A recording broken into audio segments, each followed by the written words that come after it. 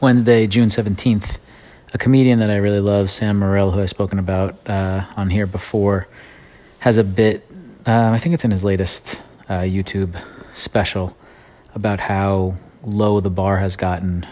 Specifically, he was talking about, with the Me Too movement, and he does a little, I'm paraphrasing here, but he's out with a girl, and she says, I'm not having sex with you tonight. And he says, okay. And she's like, you're such a great guy. And he's like, how ridiculously, how everyone has made it so easy for people to be great in that situation.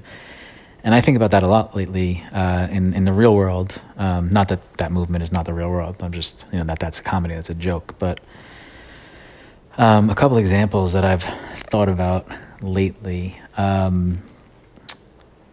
Mitt Romney, walking with Black Lives Matter, and they're saying the words Black Lives Matter, like he's now, the potential savior in the Republican Party that everyone's going to follow because he actually is defying the Grandmaster for a minute.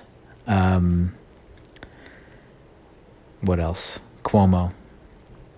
Cuomo speaking over the last 3 months, willing to speak to his constituency and actually speaking in complete sentences.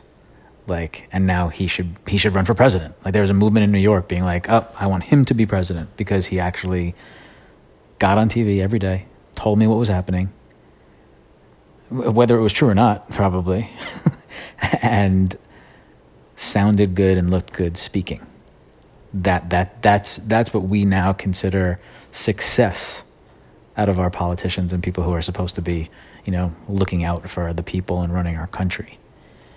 And then obviously that translates to the president. He just lowered the bar for humans across the planet, but we don't need to get into that. And then I know what the other one was recently that made me think of this.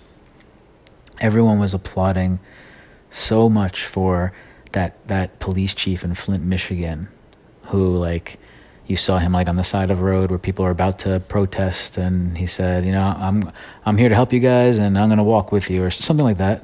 Good, great, good guy. That's the right thing to do if your job title is literally to description is to protect and serve your community. And everyone, it was the biggest fucking deal. And I don't want to be the downer here, but that guy's not a hero. He's doing something that A, is kind and decent and humane, and B, his fucking job. The police force has, at least has the perception of, if not the reality of, just being so fucking awful in so many instances that a guy being simply decent and saying, yeah, I'm not going to fucking kill you right now and beat you up, and I'm just going to walk with you guys, and from here to, let me know what you need, and just talk to them like humans, like it should be for everyone. He's lauded as this amazing police officer. And the same thing happened with, the cops who knelt, whatever, and then, you saw a lot of them 10 minutes later when the cameras were off beating the shit out of people. But how low is the bar in this country now? How fucking low? Let's pick it up. Makes me think of a great Kanye line, which has actually nothing to do with this. While y'all was in limbo, I raised the bar up. I love that line from, I believe it's from the song Glory off of Graduation.